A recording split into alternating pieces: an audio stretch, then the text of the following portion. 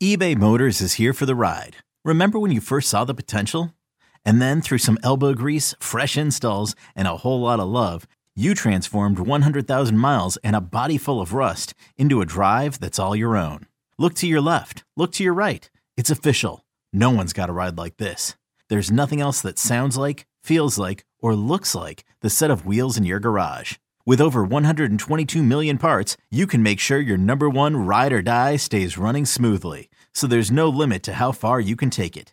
Brake kits, turbochargers, engines, exhaust kits, roof racks, LED headlights, bumpers, whatever your baby needs, eBay Motors has it. And with eBay Guaranteed Fit, it's guaranteed to fit your ride the first time, every time, or your money back. Plus at these prices, well, you're burning rubber, not cash. Keep your ride or die alive at ebaymotors.com. Eligible items only. Exclusions apply. This episode is brought to you by Progressive Insurance. Whether you love true crime or comedy, celebrity interviews or news, you call the shots on what's in your podcast queue. And guess what? Now you can call them on your auto insurance too with the Name Your Price tool from Progressive. It works just the way it sounds. You tell Progressive how much you want to pay for car insurance, and they'll show you coverage options that fit your budget. Get your quote today at Progressive.com to join the over 28 million drivers who trust Progressive. Progressive Casualty Insurance Company and Affiliates. Price and coverage match limited by state law. Whether the action is at the link or the bank, there's never an off day on Broad Street. It's the biggest news of the day, every day, with takes from someone who's never short on them. It's WIP Daily with Joe Giglio. Welcome on in, WIP Daily. Joe Giglio with you. Appreciate everyone listening, subscribing, following the podcast. Of course, our video feed, 94 WIP. Check it out there, YouTube. You can watch the video podcast. Myself, Tucker Bagley, and of course, Go Birds, High Hopes, Clap Your Hands, and the best of what happens on the air at WIP, all on our 94 WIP page. Subscribe, check it out. All right, today, a lot on my mind. Obviously, we are a few days away from the Eagles and the Chiefs Monday Night Football. We'll do a lot on that on the midday show on Friday, of course Monday, and the podcast coming up on Monday before the game as well. But today, once in a while, a rumor will catch my attention in the baseball offseason that I can't ignore. And this one in particular actually originated on the midday show. We had our Phillies summit a couple days ago, and we talked about a lot of things with this team, but obviously, Aaron Nola and whether or not the Phillies are going to keep him, do they need him, all that kind of stuff was a big part of the show. So if not Nola, who? And there's been names out there. It seems now the reporting is saying the Phillies are maybe a little more lukewarm on a guy like Blake Snell, who just captured the National League Cy Young Award. I like Sonny Gray, but he comes with some question marks with age and maybe some durability and the big market stuff as well. So there's also the trade market, which is obviously potentially fruitful. Tyler Glasnow was mentioned by Buster Olney on our show a couple times, the name to watch. Corbin Burns. I don't love the idea of Shane Bieber at this stage of his career. I think he's on the decline.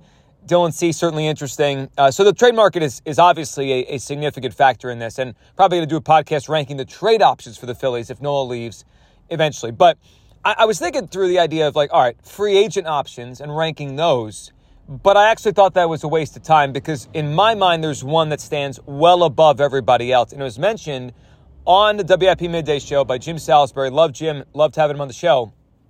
And he mentioned the Phillies have done a lot of work on Yamamoto, the Japanese pitcher, 25 years old, who was a star in the World Baseball Classic, a star in Japan. He's been basically their Cy Young winner over there 3 times. I'm going to try this, okay? And we'll get it as a city if he gets over here. Yoshinobu Yamamoto, okay? I got Yamamoto down. We'll call him Yoshi Yamamoto. The guy's electric. He is an electric starting pitcher, and I want to go through why he should be the number one free agent option for the Phillies this offseason. And I don't just mean to replace Nola. I mean just in totality. If I'm making a list, and the Phillies are making a list of potential free agents that they have interest and should have interest in signing, Yamamoto should be the number one guy above any potential bat. And we know they really don't have many current holes in their team that could be filled by free agent bats. I mean, I suppose they go get Cody Bellinger. They don't seem to be connected to him. He would fit in a variety of ways, and he's a really good player. But that seems to be a little bit far-fetched. But okay, besides that, all the other big names that we've talked about already this offseason have mostly been retaining the guys they have or through a trade, a Juan Soto, a Mike Trout, obviously the pitchers I mentioned a few minutes ago. So it's pretty clear to me that a list of free agents, the Phillies, let's say they have a budget and they're willing to spend $75 million, for next year, like of payroll next year on players.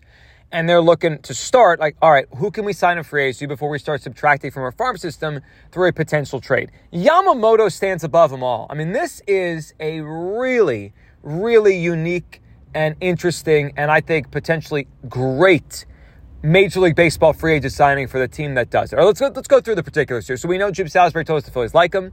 Report yesterday in the Inquirer by Alex Coffey says the Phillies have done extensive work on Yamamoto, scouting him. And look, there's not a history here. The Phillies are one of 5 teams that have never signed a player directly out of the Japanese Baseball League, which is mind-boggling. I mean, just think about all the great players that have come over in recent years. I mean, obviously Shohei Ohtani leads the way, but Ichiro Suzuki. I mean, you go back through a lot of these guys that have come over and been really good players in the major leagues. And unfortunately, the Phillies haven't, really dipped their toes in the Pacific, market. And I don't understand why they haven't. I know in some instances, and there is some reporting out there on Yamamoto, that players from Japan prefer the West Coast because it is an easier trip home, is an easier trip for family. It doesn't feel like they are a world away. They're just, a plane ride away. It's, I guess, effectively, and I've never made these trips, I never traveled to Japan or anything like that, but I went to Hawaii once, and my guess is it's almost effectively like maybe from where we are in Philadelphia going to Hawaii or going to California or some sort of equidistance between those two. Like, it's far, but you could do it on a trip.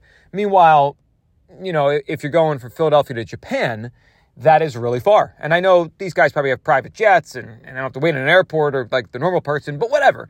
It's still far. So that's, I think, a big thing. And it's been a thing over the years. But that being said, the Yankees got Hideki Matsui, and he was a tremendous player in New York for a long time. The Yankees got Masahiro Tanaka, a guy I want to talk about in a little bit here. The Mets got Kodai Senga last year. So we've seen teams in New York land these players. I mean, last year, one of the best players on the Boston Red Sox, a Rookie of the Year finalist from Japan in Boston. So I think that's a little bit of a crutch if we're using that for why the Phillies haven't really dipped their toes and gotten a star player out of Japan. It's time to change that. Let's go. Let's get a star player out of Japan. And this guy checks a lot of boxes. So 25 years old. It is immediately something that stands out to me as a guy that could and should be good on a long-term contract. Now, to be fair, his 25 years old is probably different than almost every 25-year-old here in terms of how much he's pitched, because he's pitched professionally since he was 18. And they do throw a decent amount of innings over. Like, he has 967 innings on his arm in Japan. That's a lot. I mean, you look at pitchers here, and that's probably where pitchers are here at the age of 30. I wonder how many innings Blake Snell has. I'm going to look it up just quickly. Blake Snell innings, just to give a reference point, where he is at in his career. Blake Snell in his major league career has thrown 992 innings. So it's basically even though Snell is, 5 years older than Yamamoto. So the inning, if we're counting innings, it's kind of even. But we're counting age, it's way in the favor of Yamamoto. They also protect their guys in a different way. They pitch a lot of innings per start. They go deeper into games, but they pitch once every 6th day, not 5th day. And that's been a theme. It's been a theme more in the major leagues the last couple of years, the 6-man rotation. The Phillies obviously tried this and did a little bit of it late in the season last year to protect or, conserve the energy for Nola and for Wheeler for the playoffs. They used Lorenzen in that spot. And I think it did help. I think it did help a little bit to keep those guys fresh. Another day is here and you're ready for it. What to wear? Check. Breakfast, lunch, and dinner? Check. Planning for what's next and how to save for it? That's where Bank of America can help. For your financial to-dos, Bank of America has experts ready to help get you closer to your goals. Get started at one of our local financial centers or 24/7 in our mobile banking app. Find a location near you at bankofamerica.com/talktous. What would you like the power to do? Mobile banking requires downloading the app and is only available for select devices. Message and data rates may apply. Bank of America N.A., member FDIC. So I look at him as a good, solid, really, smart free agent kind of buy. At his age, yes, there's some innings, but it's not ridiculous, and they usually protect their pitchers well. And there's been a good history now of pitchers coming over here from Japan, because that always used to be the thing. I remember when I was a kid, it was like, whoever it was at whatever time coming over from, whether it be Japan or Korea, Hideo Nomo, one of the first names that comes to mind. And he was electric at the start, and then he fell back a little bit. Chan Ho Park, really good, fell back a little bit. But in recent years, it's been better. Dice K was good and then fell back. But then think about it recently. I mean, I think there's been some home runs. I mean, you think about Yu Darvish. That's been a home run major league free agent signing from Japan. You think about Hiroki Kuroda, he was a really good pitcher. Masahiro Tanaka, a really good pitcher. So it's becoming more that these guys are really good. And obviously Shohei Ohtani is incredible at everything he does. So we're realizing now these guys could absolutely pitch here. The ball and the tackiness is a little bit different. There's some differences, but I equate it to, is it as good as the major leagues? No, but is it above AAA here in most AAAs? I think it is. It's more like a quadruple A. And if you're dominating there, you're probably ready to come pitch here. And just as a profile, this guy reminds me of when the Yankees signed Masahiro Tanaka. I believe at that point it was like 7 years, 150 or whatever, 2014 range. And I remember Brian Cashman, the Yankees GM, said, they believe he's going to be a number 3 in the major leagues. They tried to temper expectations. I thought for a while he pitched to a level of a 2, and he probably settled in between a 2 and a 3 over the course of his full career, but probably closer to a 2. And as the Phillies try to replace Aaron Nola, if they can find, really what they're trying to do is replicate the last 5-6 years of Nola. Because I don't know, and we've done the podcast on Nola here, I don't know if the next 5-6 years are going to be as fruitful for a guy who's pitched that many innings.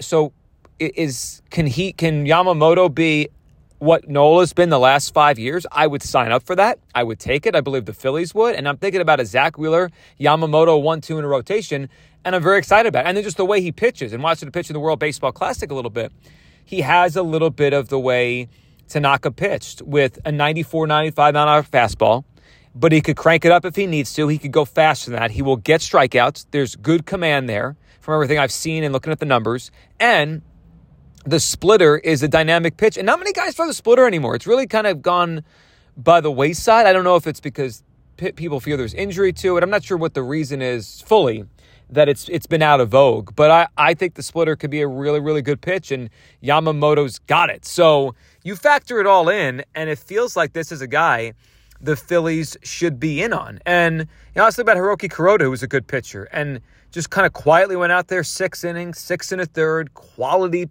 innings every single year. Now, is this guy a perfect pitcher? No. And are there any red flags? Yeah. And then there's one that stands out. I don't put the East Coast thing as a red flag. It's like I mentioned, I think it's a little bit of a crutch. If the Yankees get these guys, if the Mets get these guys, the Phillies absolutely should get these guys.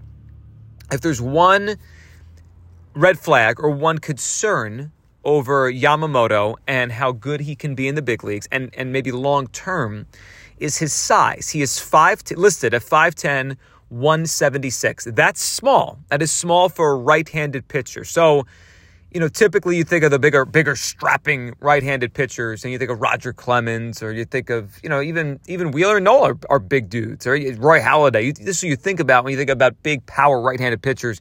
He doesn't have that. Even Tanaka, who I mentioned, was a bigger pitcher. Tanaka had to be 6'2", 6'3", and he was pretty built. So he doesn't fit that bill. Here's the kind of bill he does fit, though. Tim Hudson was not a big pitcher, right-handed pitcher. Marcus Stroman right now, not a very big pitcher.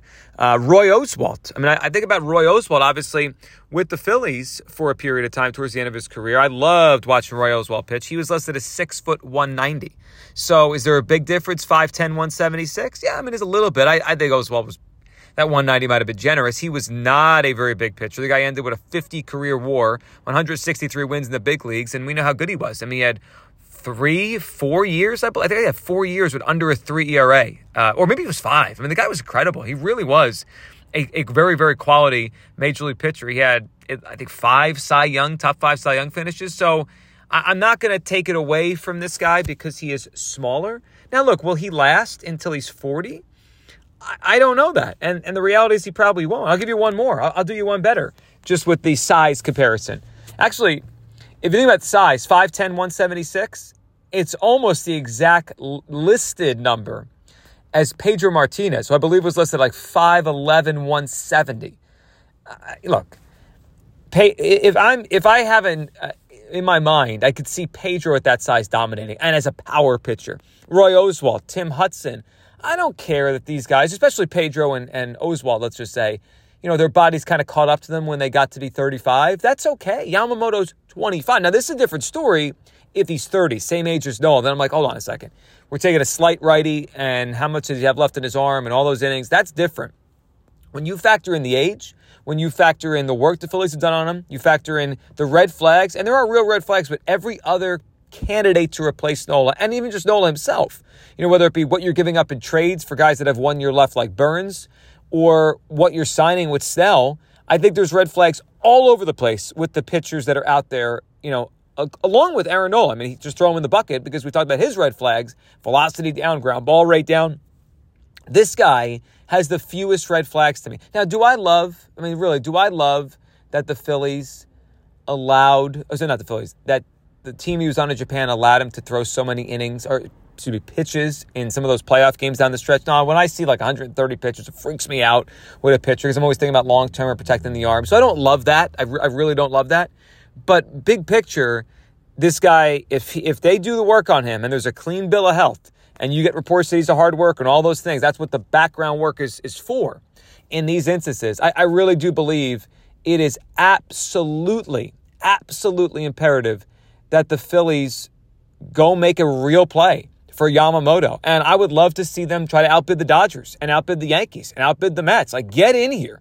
When the Phillies have really wanted a player, first of all, they jumped the market for Wheeler and they outbid some teams that did a good job. But they didn't back away from the big boy table when it was, time to go sign Bryce Harper and to bid on Manny Machado. And that's what I think this is. It's a unique free agent, just like those guys were at 25 years old, with a lot of runway left, and it's worth the sticker, price, and it's worth the bidding war. Go get Yamamoto. This is the play for the Phillies this offseason. I love that Jim Salisbury told us that they're in on this. I love the report came out yesterday that they've done a lot of work on this guy, and they like him. Make him turn down the biggest offer and stay on the West Coast if that's what he prefers. And then you wash your hands with it. You say, what am I going to do? Like, that's where he wanted to be. But make him do it. Don't give him the out by saying, now we're backing out. We're bidding $30 million less than the Dodgers. No. Go get the guy and really help set the team up to win a World Series next year, and it'd be a very quality pitching staff for years to come. I'm in on Yamamoto. Appreciate everyone listening, subscribing, following WIP Daily. We'll talk soon. NFL picks in your feed tomorrow.